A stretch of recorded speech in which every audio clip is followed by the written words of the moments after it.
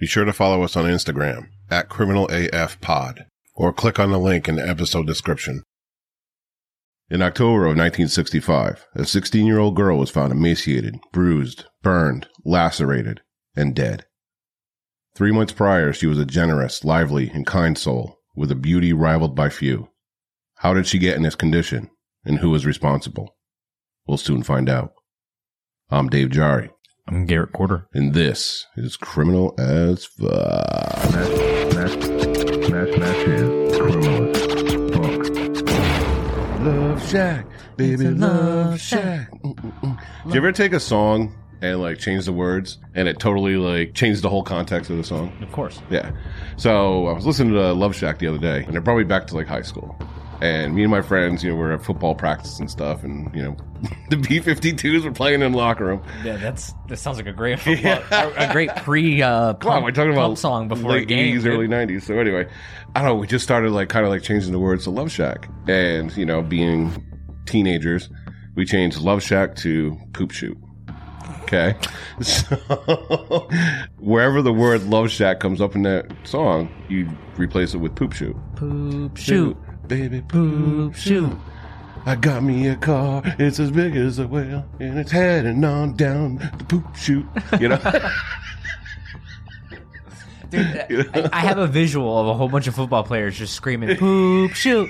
And it's messing me up. And the best part is like in the original song, it goes, tin roof, rusted. So we just changed it to poop shoot. Crusted. Oh my god. Anyway, I just thought that was funny. That's actually great. Now that song's been stuck in your head ever since, obviously, because you came in here singing it. Singing Poop Shoot the whole time. Poop Shoot. Anyway. All right, what's good, everybody, and welcome back to another deranged episode of Criminal AF. This one's going to be kind of tough. This is a tough one. Thank you all so much for your ratings and reviews this week. It means so much to us. Once again, I am Dave Jari, and with me, as always, is my co-host, Garrett Corder. How we doing? So I hear you had a pretty eventful couple of weeks there. Oh. Yeah, first week was great. Yeah. Second week wasn't great. All right. So what happened? Prevented us from recording and stuff. No, I hung out with a whole bunch of my buddies. Came from all over Wisconsin, Canada, and all that stuff. Been friends with them forever. These are gaming buddies? Yeah, we've been playing Xbox since the OG days. Oh, yeah? So, yeah, we always stayed close. So we all got together, went to New York City for a couple days, and then I come back and I have COVID. Oh, so well, there you go. Yeah, and then I haven't been able to get back with you for a while, but I'm better. The whole family's better. Oh, so good. Well, we're good. Glad it all worked out. Yeah, I guess. It was fun while we were there, but it was like I'm walking around through Times Square and I'm looking around at everybody. I'm like, I'm fucked. And there's like the monkeypox fucking epidemic that's going on in New York City right now. I'm like, I'm just looking around like, oh, don't touch me. Yeah. There's bums walking around in their underwear and shit, coughing all over me. I'm like, fuck. Oh, man. And sure enough, I get it. Yeah, well, at least you had a good time. Yeah. Oh yeah, it was a blast. We had a great time. Well, I'm glad everything worked out for you. Another good thing that worked out was that we have 2 new criminals on Patreon. 2? 2 of them. Oh. 2 of them. You guys rock. Erica Beaupre and Noah Schultz. Welcome to the criminal family. Oh, you bunch of degenerates. Yes, you're both amazing, and thank you so much for joining us. And to become a criminal, just go to patreon.com/criminalaf, or for a one-time donation to, as Garrett would say, the number one. No. We are the number one podcast in the world. I don't, like I said, I don't care what the charts say, all right? Yeah. It doesn't matter. It's fake news. Fake news! So if you want to leave us a one-time donation on PayPal, use criminalalaf@morbidcollective.com or click in the links in the episode description. Be sure to check out the social of your choice. It's Criminal AF Pod on Instagram, at Criminal AF on Twitter, and at Criminal_AF on TikTok. Now, for the important part, this is a true crime podcast. There'll be talk of murder, rape, torture, arson, and pretty much any crime that would haunt your nightmares at any given moment. There will be detailed descriptions of said events, and there will be vulgar language. Like fuck. There it is. Like fuck. I got it right this time. We understand that Criminal AF is not for everyone. But we just ask that you at least give it a listen. And if it's not for you, well, thanks for checking it out. But if it is, welcome to the debauchery. All right, Dave. Yes. So, obviously, everything in the news today, or yesterday, has been about the Trump raid at Mar-a-Lago. Yes.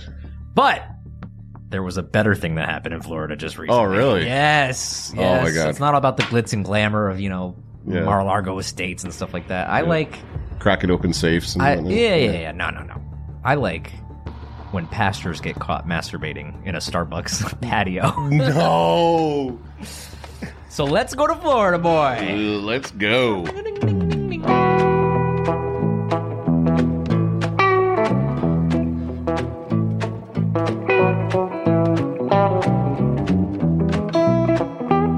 This is straight from the Miami Herald. A Florida pastor is accused of engaging in a solo sex act while he sat on the patio at a Starbucks, according to Osceola County Sheriff's Office. Was it venti or was it grande? Yeah, there's no way you're filling up a grande. Come on, bud. It's tall. He's filling up a tall. He's tall. He's gonna. Oh, dude. The best. Wait, before we even go any further, could you imagine him in the sheet, just under there, like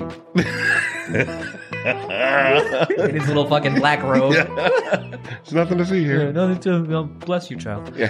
Detectives announce. Oh, child. No. Oh. No. Oh, you went there. Detectives announced that the arrest Monday, June 27th, but it happened May 9th. At a Starbucks on West Osceola Parkway, according to the news release. The coffee shop is in North Kissimmee, about 23 miles south of Orlando. The suspect is a Kissimmee pastor who teaches online ministry classes. That just sounds shady right there. What the fuck? Otherwise known as OnlyFans. Yeah. Oh, that's oh my God, Pastor OnlyFans. You're onto something here. The Osceola County Sheriff's Office received a report of a male exposing his sexual organs while masturbating on the patio of a Starbucks. Oh Detectives with the Special Victims Unit investigated the allegations, and it was revealed the suspect previously had similar charges that occurred at the same location. No. The patio's tables sit directly outside the shop's plate glass facade and are in full view of patrons and staff. The deputies charged the pastor with exposure of sexual organs, and his bond was set at $1,000. So this has happened multiple times. Yeah, at the same Starbucks. Do they not? Is he... I want to know what he was wearing that day. Did you know it? Like, was he in the full black robe with the white collar? Oh, God. That's a God-fearing man right there. Let me tell you. Like, why would they let him back in? Dude, I mean, it's a start. You think anybody working at Starbucks can keep track of? There's 1,000 people a day, but you would remember the pastor who was jerking off in the patio. So I don't know. Hey, remember that guy that's been jerking off the last 5 times he's been here? Yeah, keep an eye on him. Oh no. Oh, that's ballsy. That's OnlyFans. Pastor OnlyFans. I don't know. I think I'd pay the $2 or whatever. What would it be? It's just, you got to check it out, man. What are you talking about? I'm open to anything. Whatever. I'm going to log in for my daily sermon. Skeet. I'm not missing any Sundays, all right? Okay, I put my church clothes on. Get ready, sit down in front of my computer. Oh yeah, oh my God, the online sermon. Oh yeah. Jesus. Let me splash you with my holy water. Dude, you could stay here for hours and just keep going. We could just keep going.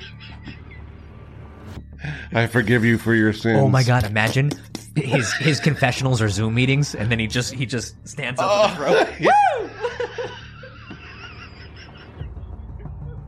Forgive me, Father, for I have sinned. Oh, hold on 1 second. There's somebody at the door. Yeah. He gets up. Is this bare ass? do 5 Hail Marys and, jerk it off a little bit. You'll be fine. You'll all's forgiven. All right, let's get into the story because we could literally sit here all day and just fuck around. Oh, man. All right. So we're going to talk about the story of Sylvia Likens. And this case, oh my fucking God. This is just heart-wrenching. It is. Without further ado, we're just going to go right into it. And with chapter 1.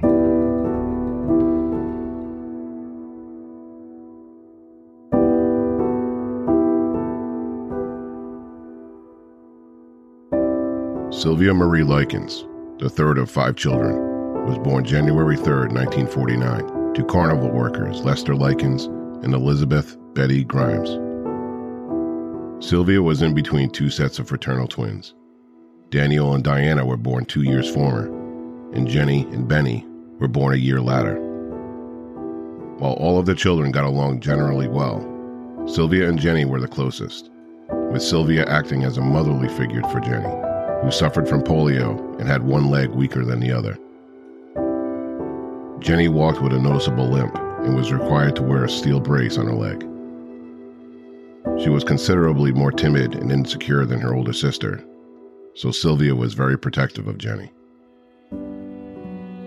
The Likens family struggled financially, causing an unstable home life.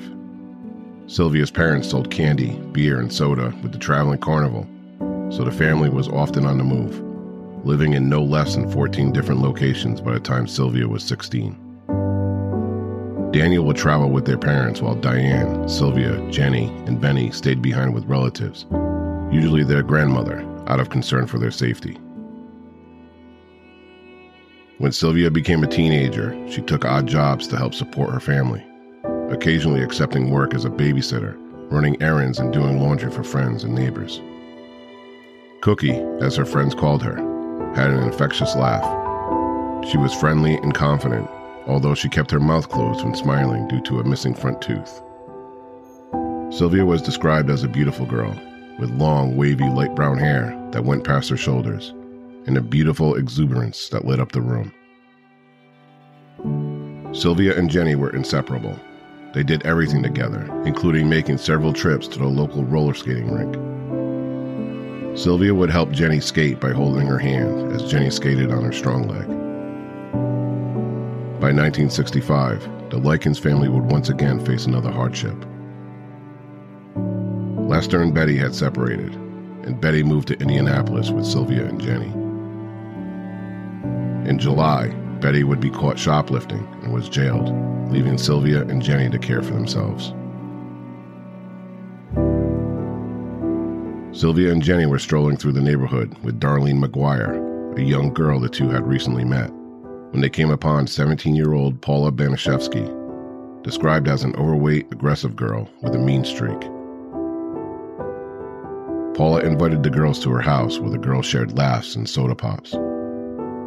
She then asked if Sylvia and Jenny would like to spend the night.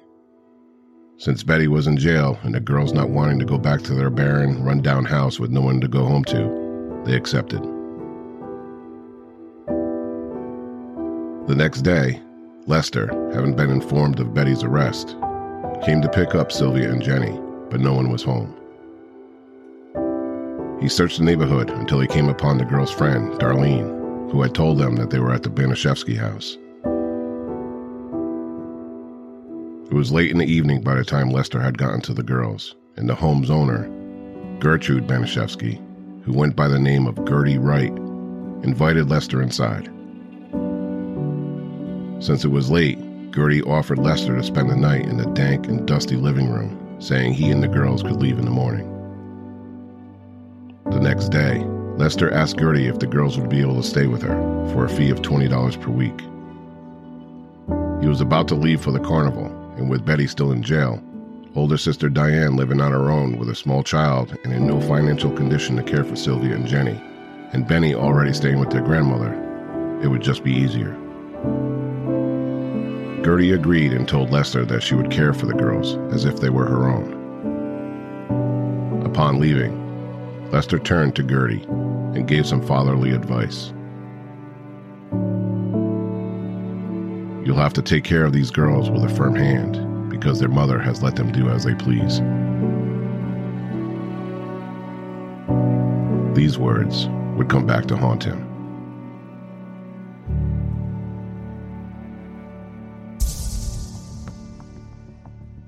Now, Betty Likens, together with her daughters Sylvia and Jenny, had recently moved into one of the many rundown box-like little houses in the neighborhood. Betty and Lester were recently separated, and the family had moved often as their father searched for jobs to keep the family's financial head above water.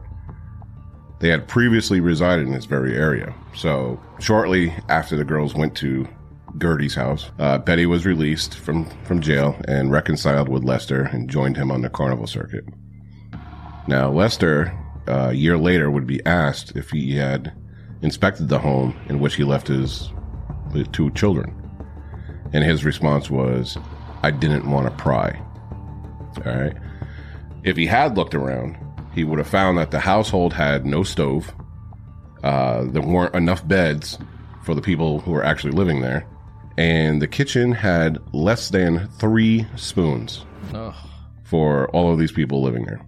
Now, during Sylvia's stay, the spoons went down to only 1. Not to mention that the house was such in disarray and decay and dust and mold and everything else. Regardless, Lester placed his minor daughters in the care of a woman that he had known for less than a couple of days. He did know, however, that she had the responsibility of caring for a large family, so Lester figured, she's got all these kids, she must be a good caretaker. Now, the woman, Gertrude Benishevsky, known as Gertie, she lived alone with her 7 children. There was Paula, who was 17, Stephanie, 15, John, 12, Marie, 11, Shirley, 10, James, 8, and Dennis. God damn, that's a lot. Yeah. And Dennis, who was 1, and has been described as a haggard, underweight, asthmatic. She's a chain smoker suffering from depression due to the stress of 3 failed marriages and 6 miscarriages. Oof.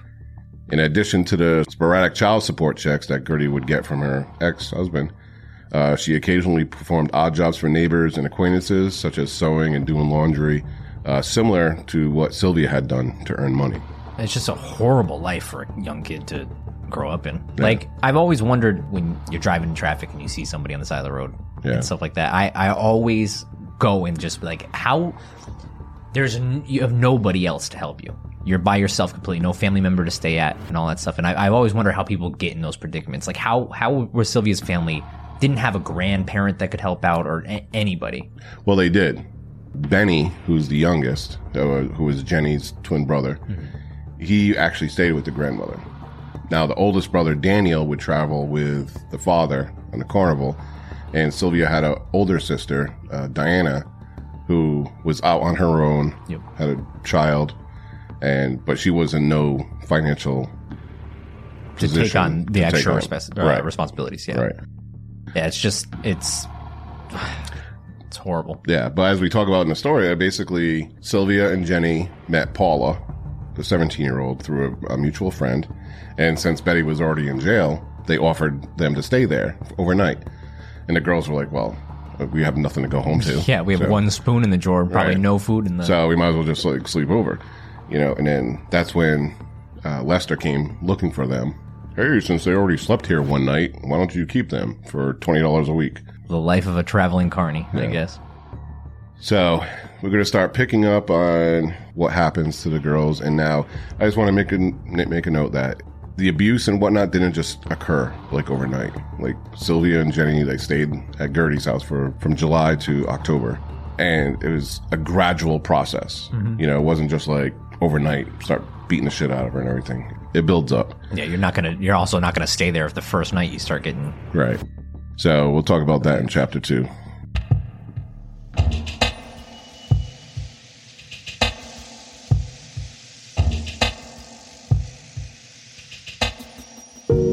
Gertrude Van Fossen was born in Indianapolis, Indiana, and was the third of 6 children.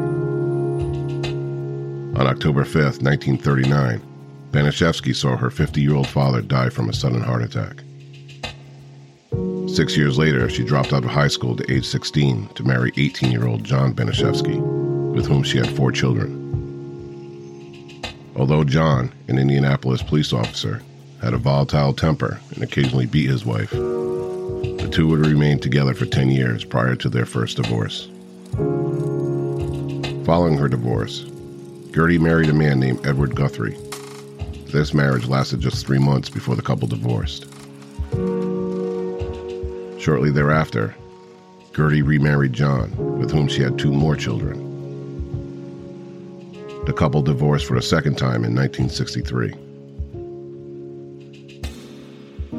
Weeks after her third divorce, Gertie began a relationship with a 22-year-old named Dennis Lee Wright. who also physically abused her. She had one child with Wright, Dennis Jr. Shortly after the birth of their son, Wright abandoned the relationship. Shortly thereafter, Gertie filed a paternity suit against Wright for financial support for their child, although Wright seldom contributed to the care of their son. Although never married to Wright, Gertie would go by his last name so her baby would not be known as illegitimate. Shortly after the July 4th holiday, the sisters moved into 3850 East New York Street in order for their father, and later their mother, who reconciled after being released from jail, to travel the East Coast with the carnival until their return to collect Sylvia and Jenny in November of that year. During the initial weeks in which Sylvia and Jenny resided at the Banashevsky household, the sisters were subjected to very little discipline or abuse. Sylvia would sing along to pop records with 15-year-old Stephanie Banashevsky, and she willingly participated in housework at the residence. Both girls also attended Sunday school with the Banashevsky children, with the pastor commending Sylvia's piety. This normalcy all came to an abrupt halt 2 weeks later when Lester's expected payment of $20 didn't arrive on the day it was supposed to.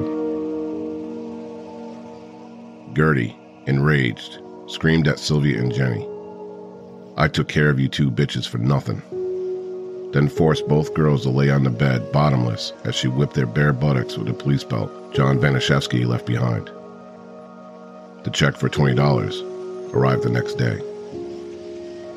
Both Sylvia and Jenny would become a target of Gertie's wrath whenever she became agitated, mostly over fictional issues.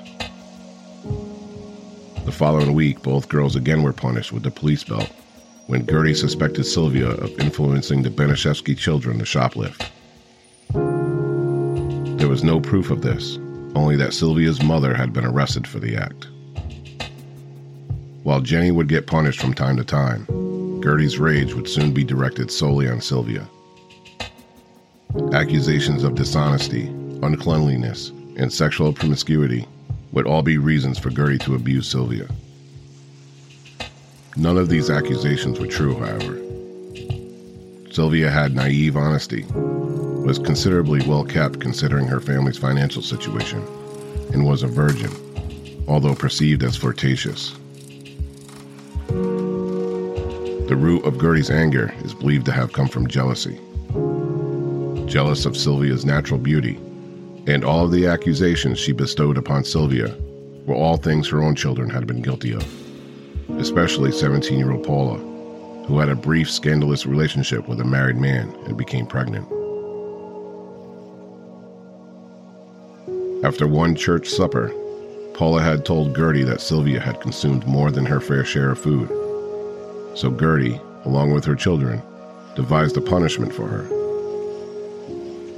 Sylvia's hot dog was passed around the dinner table, with each of the 7 Banashevsky children adding heaping amounts of condiments to it.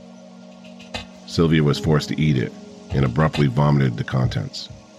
She was then forced to eat her own vomit as to not waste any of the food. While all of the abuse Sylvia had received up to this point seemed horrific, we have to look at the time. Physical punishment of children was a commonplace. Other parents or adults wouldn't blink an eye at a child being lashed with a belt, and the children were accustomed to it as well, which may explain why Sylvia and Jenny didn't say anything of their abuse to their parents when they popped in for a visit one day in August, as they were passing through with the carnival. Or it could have been that Sylvia and Jenny were actually fearful of Gertie, and were afraid to say anything to their parents for fear of retribution. Whichever the reason, the abuse Sylvia had received up to this point was nothing compared to what she was about to endure. After their parents left, the girls were talking about boyfriends, and Sylvia admitted that she once allowed the boy to lay on her bed. Gertie flew into a rage and shouted, "You're going to get pregnant," and kicked Sylvia as hard as she could in her crotch. As we will learn, this area of her body would be a focal point throughout Sylvia's abuse. Sylvia sat down on a chair, and Paula, who was actually pregnant, kicked Sylvia to the floor saying, "You ain't fit for a chair." Sylvia, angered by the neglect she was receiving to this point, spread a rumor in school that both Paula and 15-year-old Stephanie were prostitutes. Word spread quickly, and 15-year-old Coy Hubbard, Stephanie's boyfriend, flew into a rage. He punched Sylvia in the face and used some judo moves on her, flipping her against walls and on the floor. Coy would make this a regular occurrence, practicing his judo moves on Sylvia, both in school and at the Banishevsky home. When Sylvia arrived home that day, she had another beating waiting for her when Gertie would lash her with the police belt. In retaliation to Sylvia's remarks, Gertie spread rumors to the neighborhood children. She told 13-year-old Anna Cisco that Sylvia had called her mother a hooker. Anna, who was once good friends with Sylvia, viciously attacked her. Now, we talked about adults and other parents turning a blind eye to what we now classify as child abuse. Sign of the times, I guess. There was a middle-aged couple that had 2 kids, Raymond and Phyllis Vermillion, who moved next door to Gertie in August of 1965. Now, Phyllis worked nights at a RCA plant and needed a babysitter for her children. So she visited Gertie thinking, all right, this mother of 7, she already took in 2 boarders. She might be a good person to care for the children, So Phyllis and Gertie, they sat down at a table and drank coffee while there's absolute chaos is going around in the house. The kids are screaming at each other, the baby fussing and crying. Absolute fucking mayhem. Okay? I couldn't even imagine. Yeah. 2 kids is enough. I couldn't even imagine, dude. So while she was there, Phyllis noticed a slim, pretty, but timid and nervous-looking girl who had a black eye. So Gertie turns and looks at her. She's like, that's Sylvia, right? Ugh. Now, Paula, the 17-year-old, she filled the glass with hot water and threw it at Sylvia, saying, I gave her the black eye. Okay? Red flags everywhere. Yeah. Correct? Yeah. So Phyllis, she left and obviously opted not to use Gertie to watch her children. But she... who would at that point? But she also didn't report the abuse. So in early October, Phyllis paid Gertie a visit again. This time, she saw Sylvia, who looked emaciated and dazed, and had another black eye, plus a swollen lip. Paula admitted to Phyllis that she beat her up, and Paula then again began hitting Sylvia with a belt right in front of this woman. Okay. Again, Phyllis leaves the house. Doesn't report anything. Without believing that she had seen anything that the police should know about. So here's a question. If a supposedly normal, responsible adult could not recognize these actions as abuse, why would anyone expect a timid teenager like Sylvia to report it herself? Now you got to think about the time that we're in. Discipline was common, You were hit as a kid, right? Yeah. Got your ass whooped. Oh yeah. I caught a few licks. Now your parents discipline you. This woman is disciplining you. Obviously, a woman came over who's from the outside, saw it, didn't say anything. Because people up to this point were, why didn't Sylvia just leave? Why didn't she run away? Why didn't she escape? Report it? You know what I mean? Because if everybody in her circle is beating the fuck out of her or whatever, you would think that for her it would be kind of normal, I guess. I don't know. What's your thought on it? It's hard to put yourself in a situation like that, because I know I would like to say that if I'm in that situation, I would be like, I'm out of here. But you can, it's easy to say that without being in her shoes. Mm-hmm. So I can see why she stayed. She had nowhere to go. But I would like to think that if I was in those shoes, I would be like, I'd rather be on the street than eating a hot dog. Plus, Gertie's mental health at 6 miscarriages, 7 kids. She's clearly nuts. And it's easy to put once you start putting your frustration out on one child, I can see how it's easy to keep using them as a punching bag.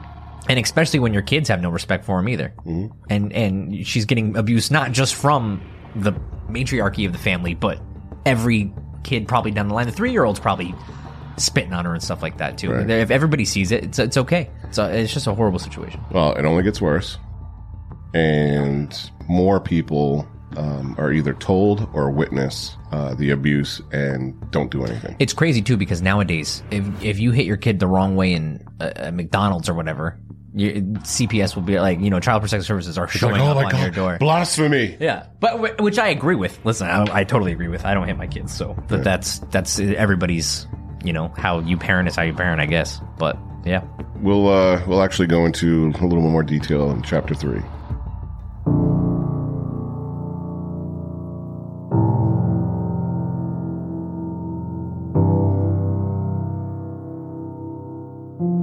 By mid-September, it was becoming more common for the neighborhood kids to come around to torment Sylvia. Gertie was still spreading false gossip about her, and more were coming to attack Sylvia. Gertie would also start demanding that Jenny participate in the assaults. In one particular instance, Gertie told Jenny to punch her sister. When Jenny refused, Gertie hauled off and slapped her across the face, knocking Jenny to the ground. Reluctantly, Jenny would participate, but would use her weak hand as not to inflict any pain on Sylvia. In early October, Sylvia was in need of exercise clothes for her physical education class, and Gertie refused to buy her any. A day or so later, Sylvia came home with a gym outfit from school and told Gertie she found it. Not believing her, Gertie pressured Sylvia with questions, and Sylvia reluctantly admitted to stealing it. For this, Gertie slapped and kicked Sylvia in her crotch, then lashed her with the belt. Unable to let it go, Gertie burned Sylvia's fingertips with a match and beat her again. She then forced Sylvia to quit school. From that point on, it was fair game for the Banashevsky children and their friends to burn Sylvia as they pleased. They would extinguish cigarettes on her skin and flick burning matches at her. At one point during the assaults, Paula broke her hand punching Sylvia and had to get a cast. She then used the cast to beat Sylvia. The hitting, kicking, judo moves, and burning would increase, but nothing would compare to what happens next. When Sylvia and Jenny first moved into the home, Sylvia had a little extra cash from doing odd jobs and collecting empty soda bottles. Gertie now proclaimed that Sylvia had the money because she was a prostitute. She gathered all of the children and their neighborhood friends and forced Sylvia to striptease in front of everyone as she cried. When Sylvia was naked, Gertie made her insert a soda bottle into her vagina. Unaware that Gertie was the one who forced Sylvia to do this, Stephanie, who had just arrived home, ran into the room and beat Sylvia. Sylvia began wetting the bed. Whether this was from psychological trauma or the abuse to her stomach and genitals is unclear. But Sylvia was forced to stay in the basement with the dog because, quote, she was too dirty to live with humans. Paula took it a step further and refused Sylvia to use the bathroom, thus forcing her to live and sleep amongst her own urine and feces. The family would allow her to bathe occasionally, but not in the practical sense. They would draw scalding hot baths and force Sylvia to lay in the burning water as Paula rubbed salt in her open wounds. They wouldn't allow Sylvia to wear clothes, so the times that she was allowed out of the basement, she would be naked. She would go days without food or water, forced to watch the others indulge. One instance, she was allowed to eat soup, but she had to use her fingers. Starving, Sylvia began sucking the soup off of her fingers. Then the soup was ripped away by 12-year-old John Banashevsky. Later that evening, John forced her to eat the shit out of baby Daniel's diaper. Sylvia was allowed to sleep upstairs in a bed one night, under the stipulation that she be tied to the bed so she couldn't use the bathroom. It was Gertie's lesson to teach Sylvia not to wet the bed. Expectedly, Sylvia wet the bed that night. The next morning, Sylvia was once again forced to strip naked and insert a soda bottle into her vagina. This time, Gertie said, "You branded my daughters, now I will brand you." Forcibly tied down and gagged, Gertie and neighborhood boy Ricky Hobbs heated a needle and began carving words into Sylvia's stomach. By the time it was said and done, the words read, "I'm a prostitute and proud of it," along with the number 3, which was meant to be an S for slut. Sylvia was forced back into the basement, and Coy Hubbard once again used her for judo practice, throwing her against the walls and the floor. Later that night, Jenny snuck down into the basement, and Sylvia said to her, "I'm going to die, I can tell."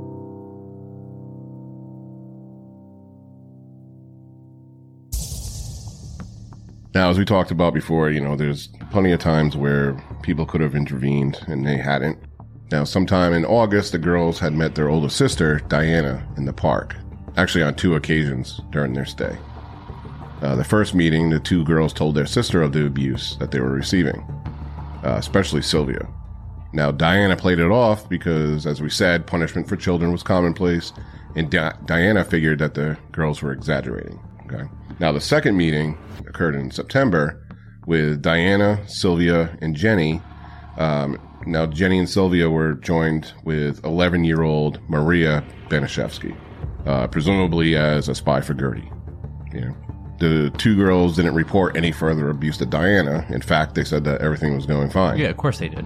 Fucking sick. Diana offered the girls a sandwich, which Sylvia gladly accepted because by this point, she was being refused food by Gertie.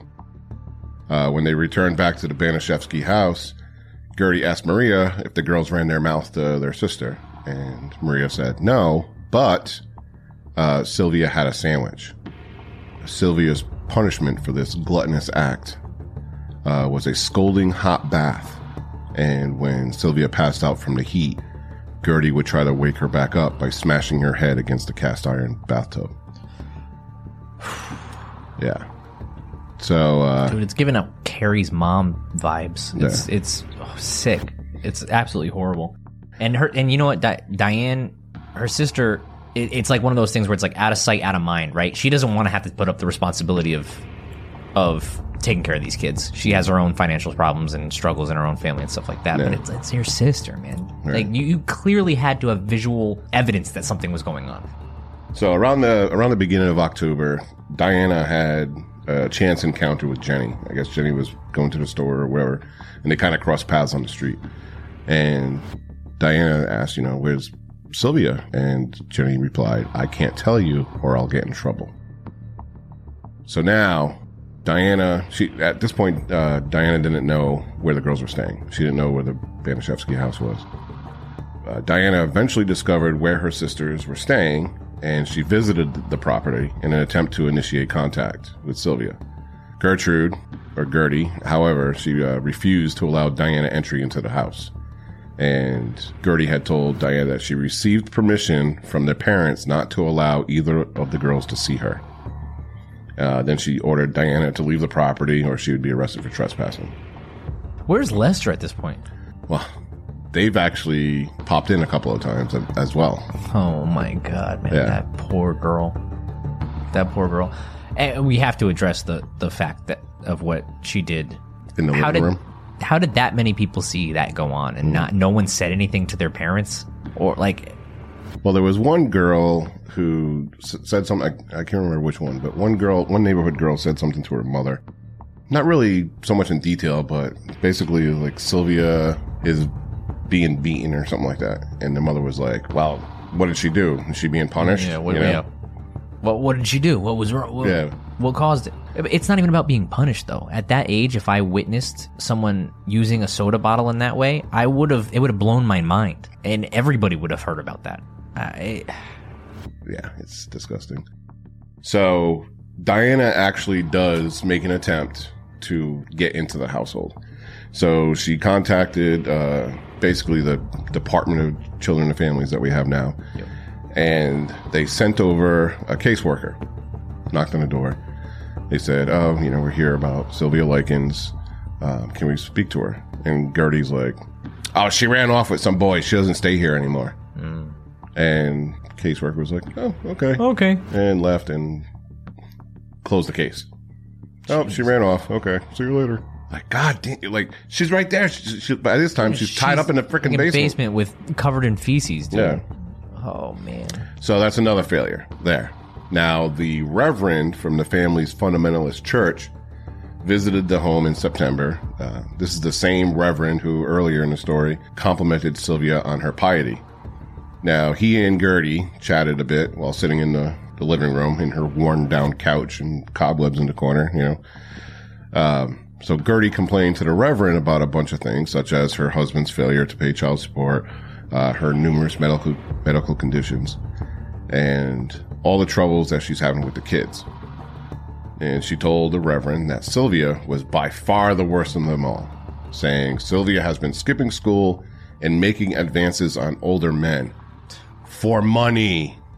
So the reverend, you know, he remembered Sylvia, you know, the pretty girl who had come forward on, you know, Sunday to confess her faith. So he asked to speak with her. And Gertie automatically says, ask her sister. And Jenny's like all huddled up in the corner, you know. Now Jenny, who by this time has been conditioned to lie. Because she doesn't want to end up like Sylvia. Right. So she mechanically recited, you know, some rubbish, you know. Oh, you know, Sylvia tells lies, and at night, after we all go to bed, she slips down and raids the icebox. Now, the reverend, he prayed with Gertie, and he left. Okay? Wow. Thanks for your help. I'll see you. So he came back for another visit a few weeks later. And again, Gertie complained about all the problems she was having with Sylvia. She told the reverend that Sylvia said at school that Paula is going to have a baby, which Paula was pregnant. Yep.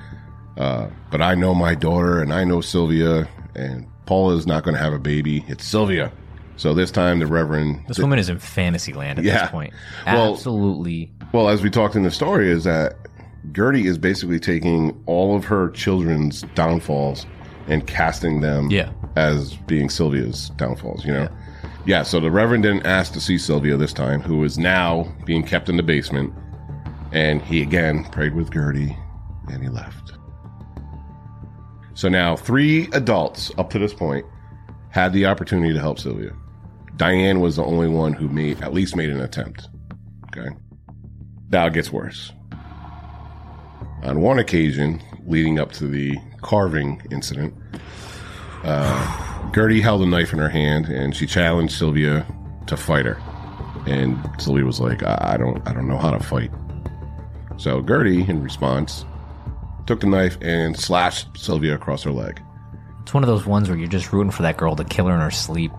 You know what I mean? Mm-hmm. I know she's so terrified at that point, but I would hope that's what I would do in that situation. Just wait till she sleeps and just whop right in her throat. So then, after burning "I am a prostitute and proud of it" into Sylvia's abdomen, Gertie taunted Sylvia by claiming she would never be able to marry due to the words carved in her stomach. And she's like, you know, what are you going to do now? You can't get married now. You know, what are you going to do? And Sylvia, like, crying, she was like, I guess there's nothing I can do. You know, and later that day, after being carved, Gertie paraded Sylvia out to the neighborhood children. And she said that Sylvia had gotten the inscription on her abdomen because she went to a sex party. It's weird how there's an obsession with sex too, you know, involved in this. It's weird. There's a sexual thing going on, way more than just the abuse, like the physical abuse and stuff like that. In Gertie's like mind, there's something there about Sylvia that you almost want to like. Is she fighting her feelings? Like, is she sexually attracted to Sylvia and she's fighting those feelings? I think it comes down to jealousy. Yeah, you know? Jealousy too. Right, because you know. Like we said, Gertie, she has all these failed marriages, and obviously her life is not freaking, you know, wonderful. Yeah. You know, and here's Sylvia. She's 16. By all descriptions, she's a beautiful girl. Yeah. Her family's just a bunch of white trash, fucking judo champions. Yeah. Yeah. Oh my God. Yeah, I think she gets a lot of abuse purely out of jealousy. The worst part about this story is that girl didn't even have a chance from the moment she was born, from the family she was born in, and it just goes to show you you don't have. It's a roll of the dice every time you come out. Yep. So we'll get into the thick of it here in chapter 4.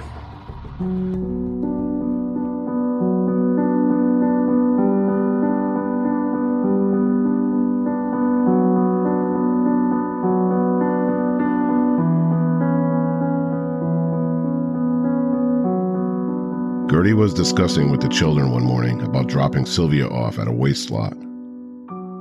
During this conversation, Sylvia saw an opportunity and tried to run out the front door to escape.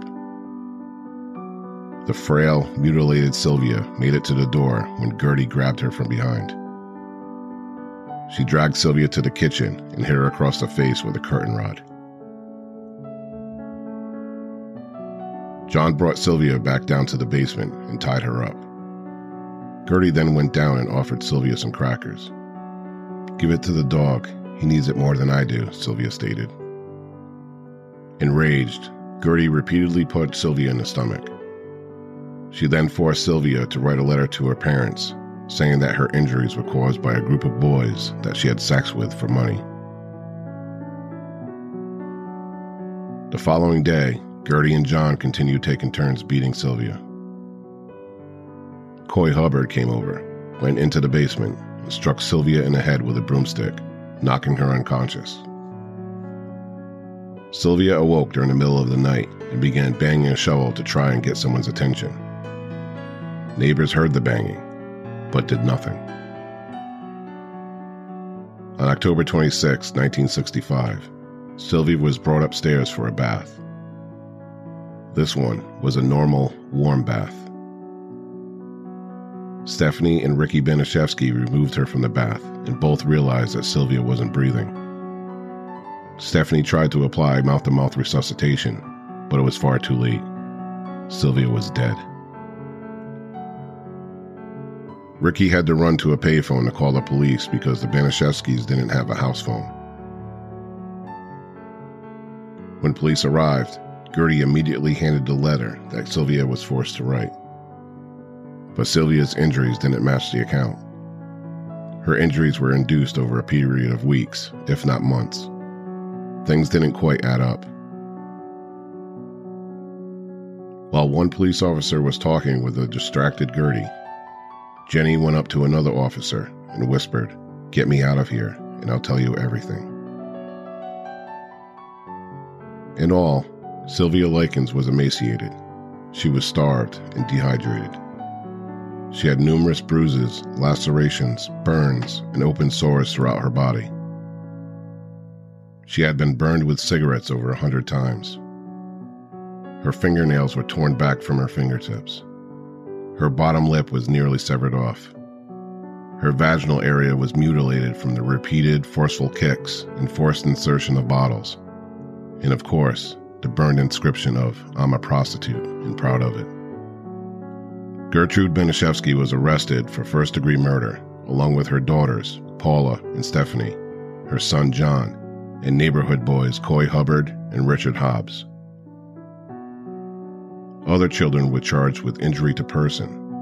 They were Anna Sisko, Judy Drake, Randy Lepper, and Mike Monroe. The latter all confessed to participating in the abuse.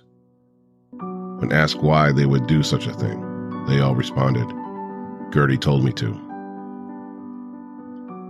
Prior to trial, the charges of injury to person against Sisko, Drake, Lepper, and Monroe were dropped, as were first-degree murder charges against Stephanie Benishevsky.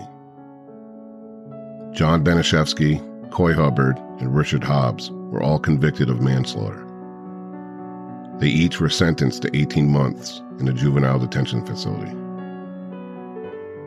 Paula Benishevsky was convicted of second-degree murder. She appealed the verdict and was granted a new trial. She instead pled guilty to voluntary manslaughter and only served 2 years. For Gertrude Benishevsky, she was convicted of first-degree murder and sentenced to life in prison without parole. She also appealed and was granted a new trial. She was again found guilty and sentenced to life with the possibility of parole. In December of 1985, she was granted parole. Gertie was now a free woman. She changed her name to Nadine Van Fossen and moved to Iowa.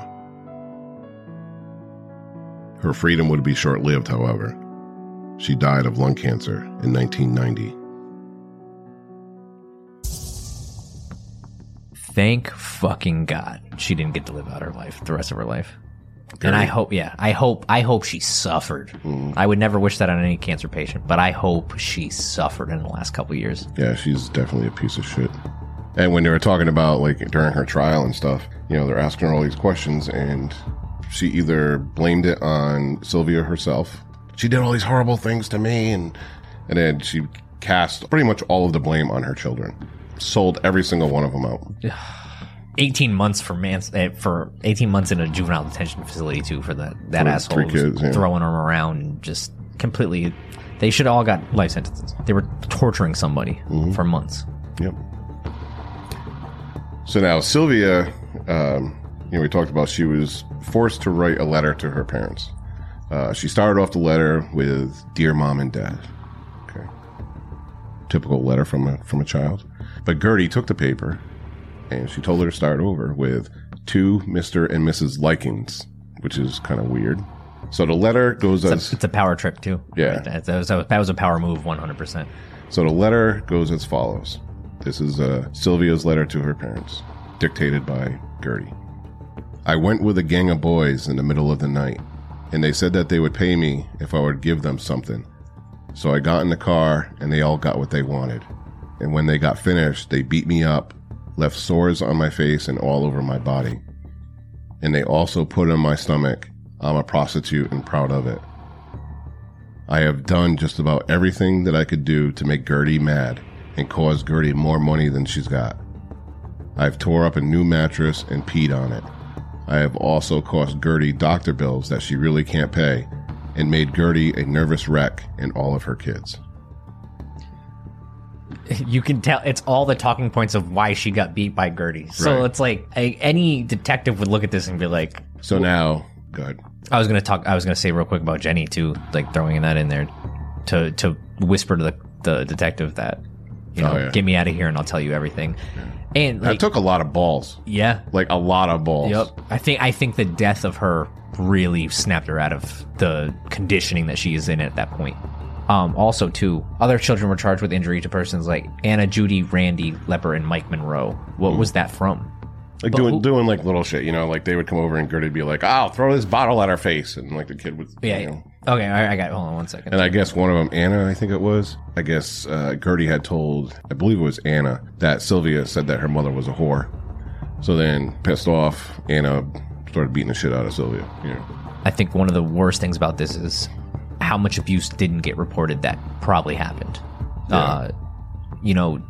Obviously the key witness in this was probably Jenny, and the testimony was probably a lot from what Jenny said happened. How Jenny didn't see all of it, so like we're getting a very good detailed account of the abuse. There is probably so much more that never came to light because Jenny wasn't around, or Gertie definitely kept Jenny at a distance from it. And if that much was going on and she saw it, how much went by under the radar? Right, exactly. That's probably the worst story. Yeah, like this is probably 10 times worse that stuff that would happen that we don't even know about. All the shit that happened down in the basement. Yeah. You know what I mean? And you're gonna tell me a 15-year-old boy who's beating up a girl didn't fondle her?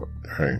He would just, hey Gertie, I'm going downstairs to beat on there's probably so much more that we don't know about, and it makes me sick to my stomach. And they're unable to figure that out. Yeah, and Gertie's not gonna rat on it. The kids aren't gonna say anything. I'm talking medically, like during her autopsy, because her genitalia was so badly damaged from Gertie's repeated kicks to her genital area. Yeah, soda bottle insertion. Soda bottles and God knows what else.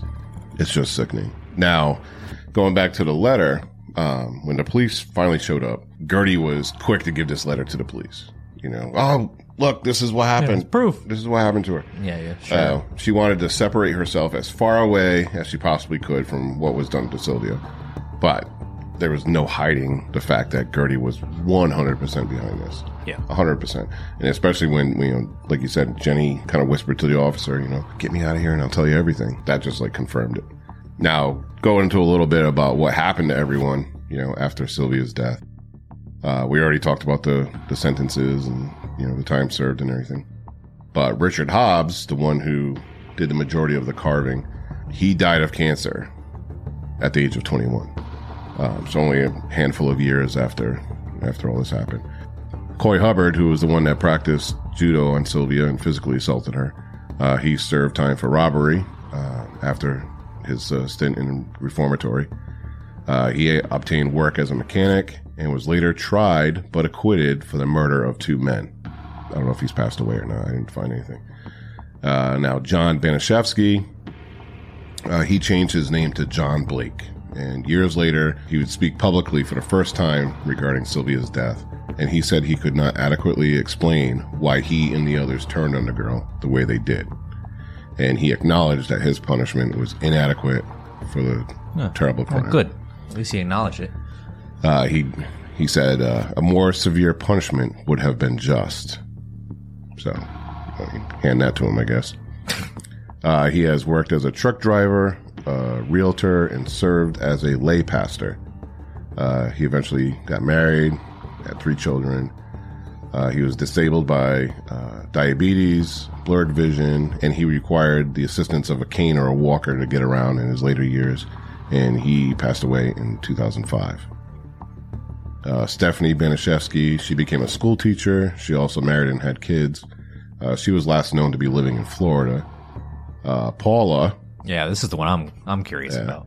Paula had moved to Iowa and was said to have lived on a small farm there. Oh, that's probably where Gertie went after she got out. Right. She had her name changed in order to assimilate into normal life. Now, in her later years, she worked as a teacher's aide for 12 years until someone, an anonymous source, reported that she was in fact Paula Banashevsky, and she had a criminal record, and she served time for Sylvia's death. Upon this, she was immediately fired. Good. I haven't seen anything where she passed away either. But so now for the Likens family, they continue to endure considerable hardship. Jenny Likens, she enrolled in the Job Corps program in 1966 and later got a job in a bank. She also married. When she saw that her tormentor, Gertie Banashevsky, that she died, she clipped out the newspaper article and mailed it to her mother with a note reading, "Some good news.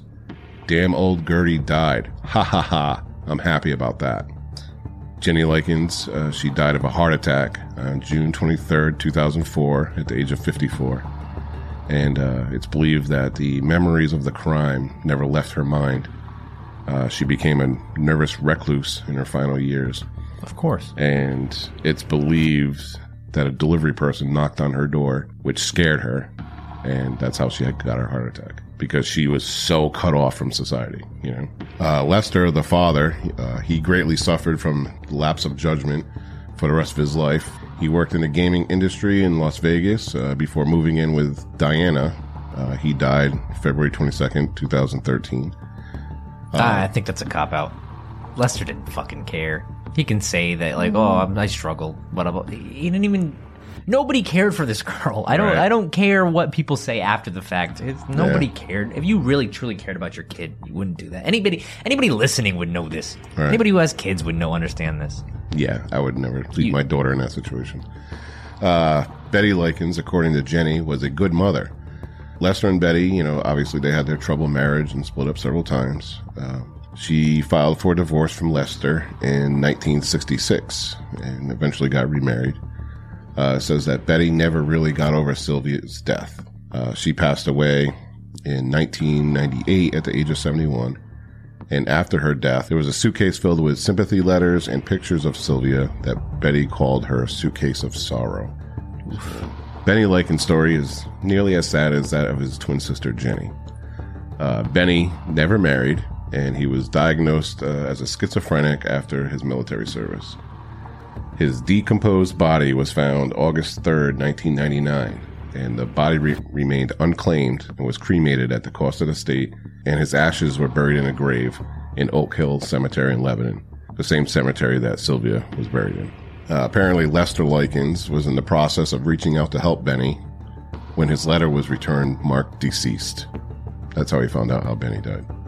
Sylvia's older brother, Danny, was living on his own and barely scraping by doing odd jobs at the time of the crime.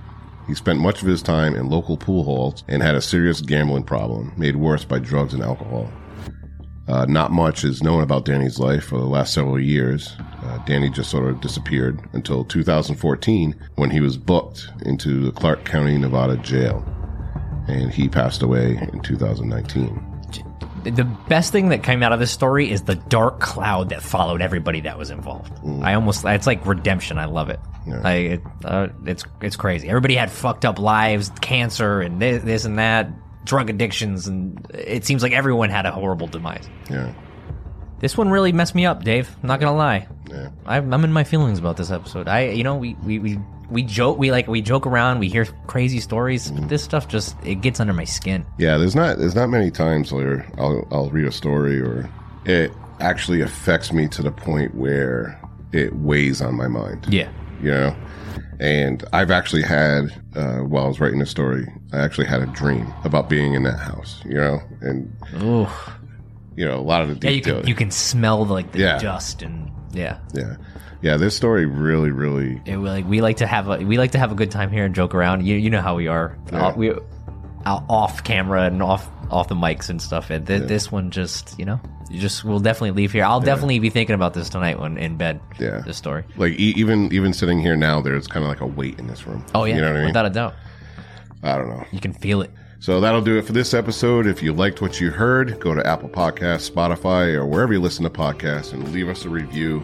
And don't forget to become a criminal on Patreon. Visit patreon.com/criminalaf. Links to our Patreon, PayPal, socials, merchandise, and more are in the episode description. Also, too, guys, if you want to see the video versions of these podcasts, go to youtube.com/criminalaf.